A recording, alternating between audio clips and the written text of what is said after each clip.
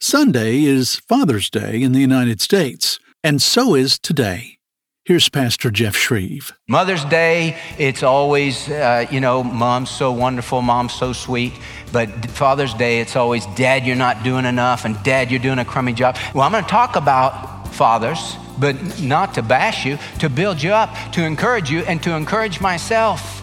Because we need to see the great impact that God has given to us, the opportunity to impact our children and to make them happy as they see Christ in us. So let's talk about bringing home the blessing. There is truth, there is truth, there is love, there is hope that you always dreamed of. He can heal every scar.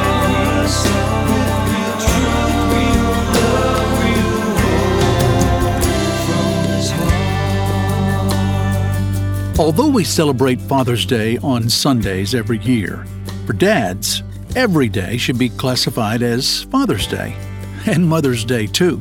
Now, as a father, you're tasked with the responsibility of bringing home the bacon if you can, and giving the support to your family that they depend upon every single day. But there's much more to being the leader of a home than simply supplying the household with their material needs. And today on From His Heart, we'll discover what those are. This is From His Heart with Pastor Jeff Shreve and a lesson for dads called Bringing Home the Blessings. It's from Pastor Jeff's 8-message series, Do You Want to Be Blessed? How to Experience the Goodness of God. We should always be thanking our fathers for what they do, emotionally, psychologically, financially, but mainly spiritually. You should always be seeking to be a godly influence and bless your family. Let's discover how to do that today. Open your Bible to Proverbs chapter 20. Here's Pastor Jeff to share how to bring home the blessing. In 1882, a child was born. His parents named him Joshua Hugh Wooden. Joshua Wooden spent most of his life as a farmer. He worked on a 65-acre farm that his wife had inherited. And he worked that farm, and he just barely squeaked by there in Indiana. And then some events happened where he lost the farm. It was outside of his control, but he lost the farm, and he was scrambling, trying to know what to do to take care of his wife and to take care of his 4 sons. And so they moved to another town in Indiana where he began to work as a masseuse in this mineral spa bath place. And it was hot work, and the mineral water that he had to work with smelled like rotten eggs, and he worked back-breaking hours and time in that hot environment to provide for his kids. Joshua Hugh Wooden was a man of God and a man of integrity and a man who lived out his faith, a man who taught his sons, never whine, never complain, never blame others. Don't hate, don't get bitter at life. Always do your best. He was never famous, Joshua Hugh Wooden. Nobody really knew much about him. When he moved to that town and was working in that mineral bath place, somebody came years later to interview some people that knew him, and they said, he wasn't famous, he wasn't successful, he wasn't really anything. He was kind of invisible in this town, but he wasn't invisible at home. He wasn't invisible to his sons. He made such an impact on his boys, especially on one of his sons named John. John Wooden became the coach of the UCLA Bruins in 1946. John Wooden's name is a legend. He coached at UCLA for almost 30 years. He won 10 national championships in 12 years.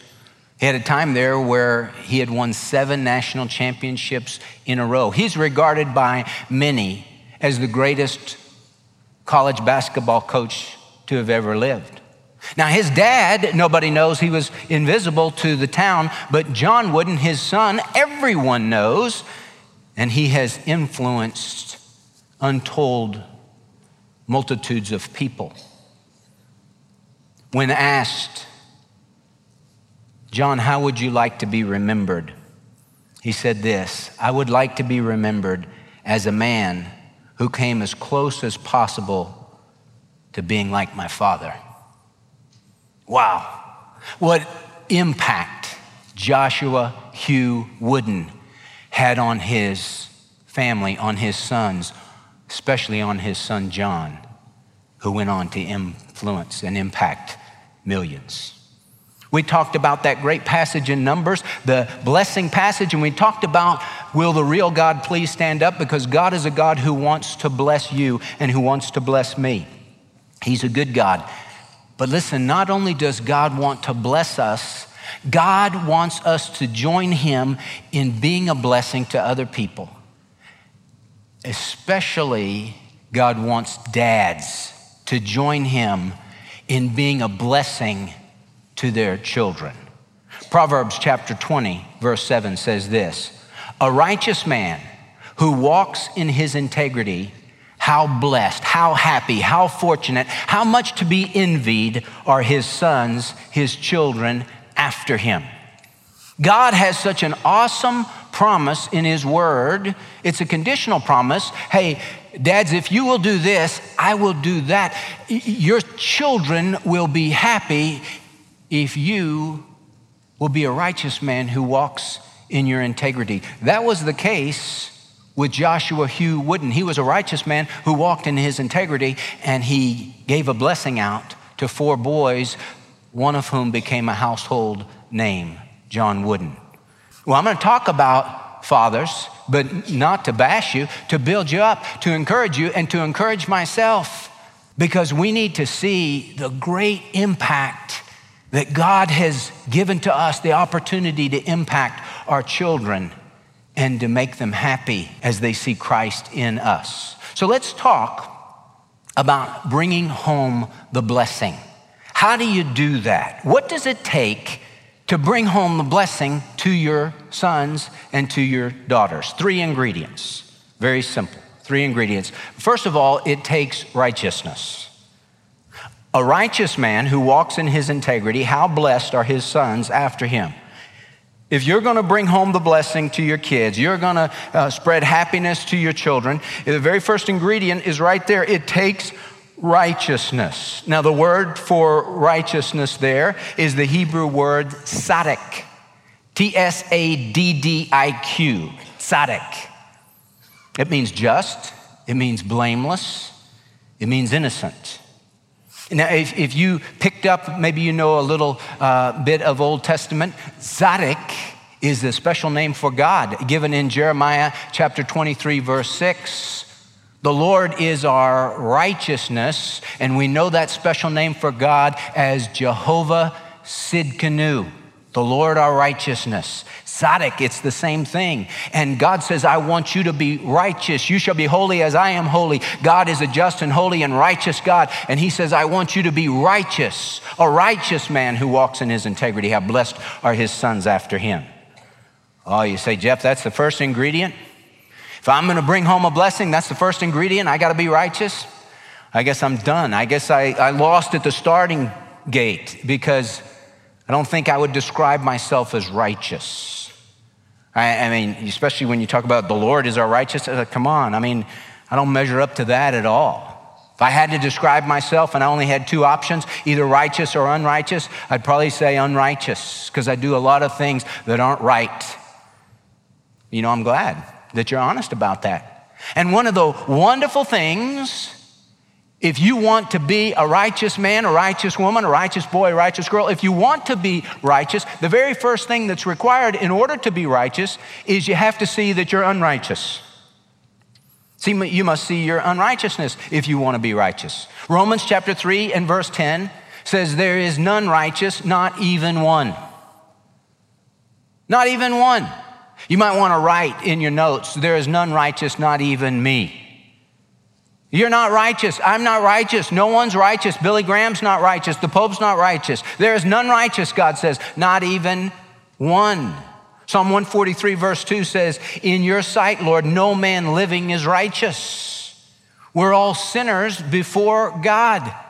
You can't become righteous until first you see, as Isaiah saw, woe is me, for I'm undone. I am unrighteous before a holy God. Now, you know who in the Bible, what group in the Bible had the hardest time with understanding that there is none righteous, not even one? The Pharisees. The religious leaders of Jesus' day. They were the ones that had the most trouble with this thing called righteousness. Because it says in Luke 18 that Jesus told a parable one day that was aimed at the Pharisees. Why? Because they trusted in themselves that they were righteous and they viewed others with contempt. And he said this, Jesus told this parable. He said, 2 men went up to the temple to pray. One was a Pharisee, the other was a tax gatherer, hated tax collector. And he said the Pharisee prayed thus to himself, and he was standing and he was saying to God, God, I thank you that I'm not like other people, not like swindlers or adulterers or this tax gatherer. He said, I fast twice a week. I pay tithes on all that I have. What a good boy am I. And the Pharisee broke his self-righteous arm, patting himself on his self-righteous back. And Jesus said, but the tax gatherer, the tax collector that was there, he stood at a distance and he was just beating his breast. And he wouldn't even look up. He was just looking down. He said, God, be merciful to me, the sinner. And Jesus said, you know what? I tell you the truth. That tax collector went home justified, and that Pharisee just went home because he who exalts himself shall be humbled, but he who humbles himself shall be exalted. And there is none righteous, not even one. And I don't care if you're a hated, despicable, terrible, unrighteous tax collector. If you see your need and cry out, woe is me, and cry out for mercy, the Lord will give you mercy. So you want to be a righteous man? You must first see your unrighteousness. And number 2, you must receive the righteous one.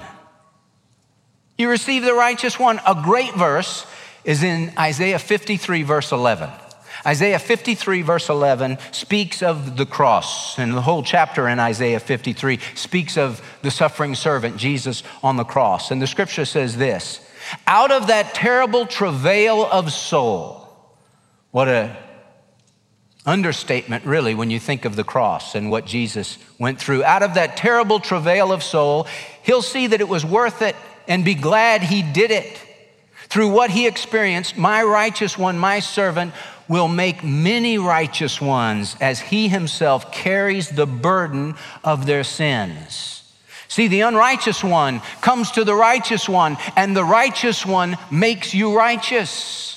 The New Testament equivalent to Isaiah 53, verse 11, is 2 Corinthians chapter 5, verse 21, that says, God made Jesus, who knew no sin, to be sin on our behalf, that we might become the righteousness of God in him. You become the righteousness of God when you see, hey, I'm unrighteous, and Jesus, son of David, have mercy on me. And then he imputes and imparts his righteousness to you. Isaiah 61 verse 10 puts it this way. I will rejoice greatly in the Lord. My soul will exult in my God. For he has clothed me with garments of salvation. Now watch this. He has wrapped me with a robe of righteousness. As a bridegroom decks himself with a garland, and as a bride adorns herself with her jewels. He puts on you, the moment that you cry out to him, he puts on you a robe of righteousness.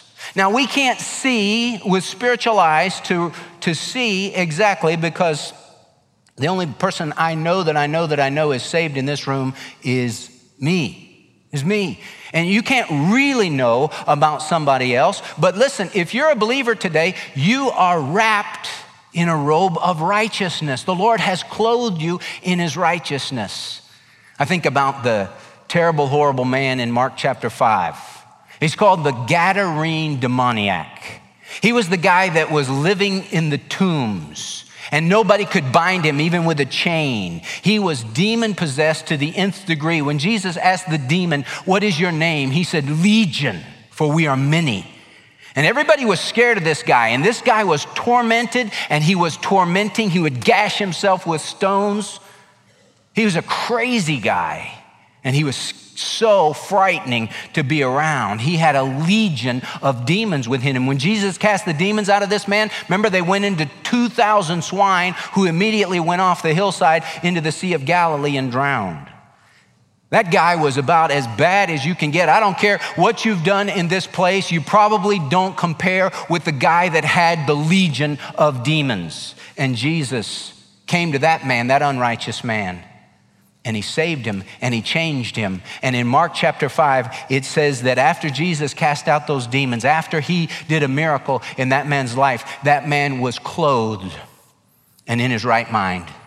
And he wanted so much to go with Jesus.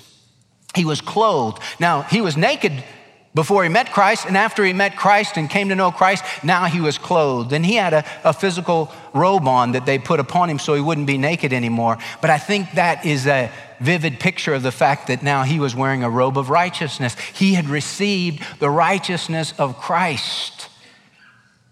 You can receive that too if you've never done it.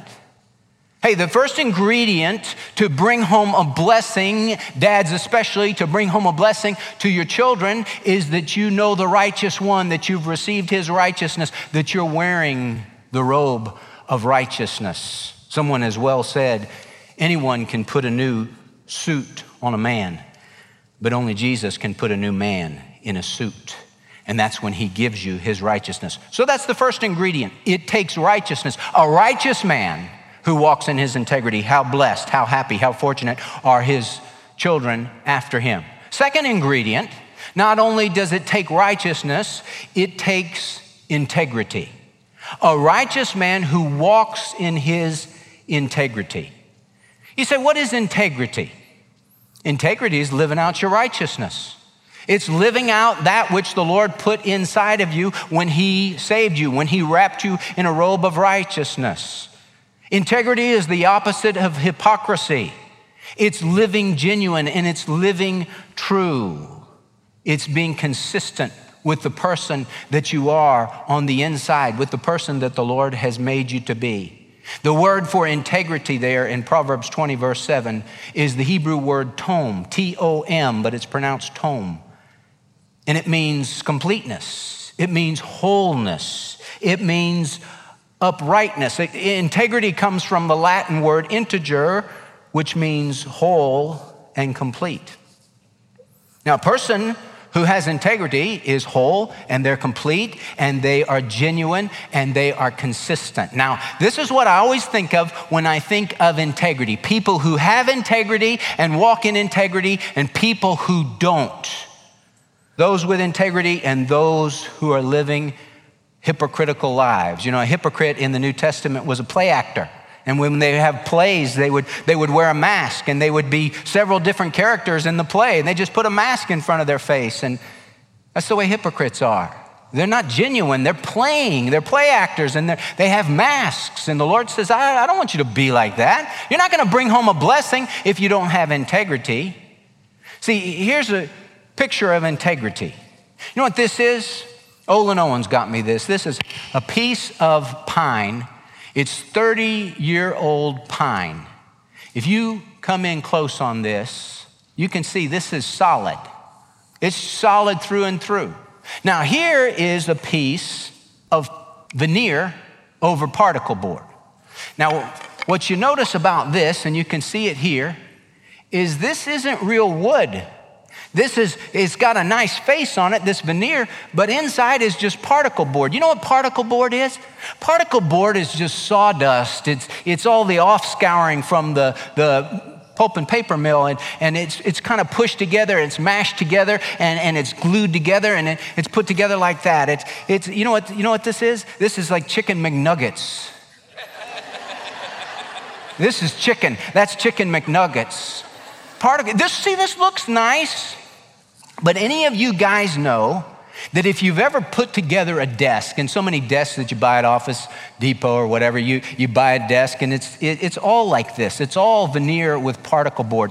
And it's fine and it looks good until you have to put the screws to it. If you put a screw in particle board and you screw it too tight, which I always did, that was my answer to everything, is push harder, hit it harder, It didn't work. But you would strip it easily. The screw wouldn't hold. You put a screw to solid wood and it holds. Why? Because it's got integrity, it's sound, it's solid through and through. Now let me ask you a question. Which one of these are you like? Are you solid? Do you have integrity? Or do you look good on the outside, but when the screws come to you and the pressure of life comes, do you start to crumble and crater because all you are is just pressed together? You're not genuine.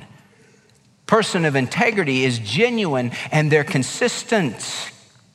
David said this, I will give heed to the blameless way, the way of integrity. When will you come to me? I will walk within my house in the integrity of my heart. You know what he was saying? I'm going to be consistent. I'm going to be genuine. And the way I am in public is going to be the way I am in private. A person of integrity, this is so important, is honest, not perfect. You might be thinking, well, man, I got a choice here. I'm either this solid pine or I'm this chicken McNugget board. Jeff, I don't want to say I'm chicken McNugget, but I feel like I'm more like this than this, and because I'm not perfect. Listen, a person of integrity, that doesn't mean you're perfect. If you have to be perfect to have integrity, then no one has integrity. Because there's none perfect, there's none righteous, there's none just, not even one. He is just. He is righteous. He is perfect. He is the same yesterday, today, and forever. So to be a person of integrity doesn't mean you have to be perfect. It means you have to be honest and genuine and real and deal with sin in your life. Do you know why most fathers can't bring home the blessings to their families? They're smothered by guilt, past sins, and a lot of personal dislike. It kills the blessing cycle, and they can't break free and enjoy revival in their relationship with God and consequently their families. They simply can't experience the goodness of God that Pastor Jeff's been talking about this month. God wants you to be blessed and to know it and to experience it every day and to share the blessings. He wants us all to overcome our guilt and shame, our insecurities, our pride, and maybe even toss out some of that arrogance while we're at it. Perhaps there's bitterness in your relationships, and you just don't know how to bring back the blessings of God to your family. Today's message, Bringing Home the Blessings, is from Pastor Jeff's series, Do You Want to Be Blessed? How to Experience the Goodness of God. And it's available in our resource center when you go online to fromhisheart.org. And when you go online, we hope you'll also consider a special gift this month to support the outreach of From His Heart around the world. For your gift of any amount, we'd like to say thank you by sending you Pastor Jeff's new 7-message series, Beyond Amazing, Understanding the Grace of God. We thank you for whatever God lays on your heart to help us reach more people every day with this good news. Pastor Jeff receives no income from this ministry. To get your copies in the format of your choice, call 866-40-BIBLE or go online to fromhisheart.org. That's 866-40-BIBLE or go to fromhisheart.org. God bless you. Well, it happens every day at this time. We're out of it, but we hope that you'll be right back here for part 2 of this timely Father's Day lesson tomorrow. It's called Bringing Home the Blessing. Join us on Friday when Pastor Jeff Shreve opens up God's Word and shares real truth, real love, and real hope from His heart. Here on From His Heart. There is truth, there is love, there is hope that you always dreamed of. He can heal every scar.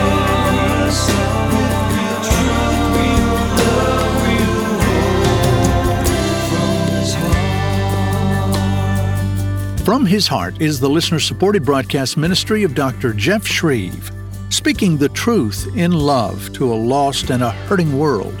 Remember that no matter what, God loves you and has a wonderful plan for your life. You can find out more about that when you go to FromHisHeart.org.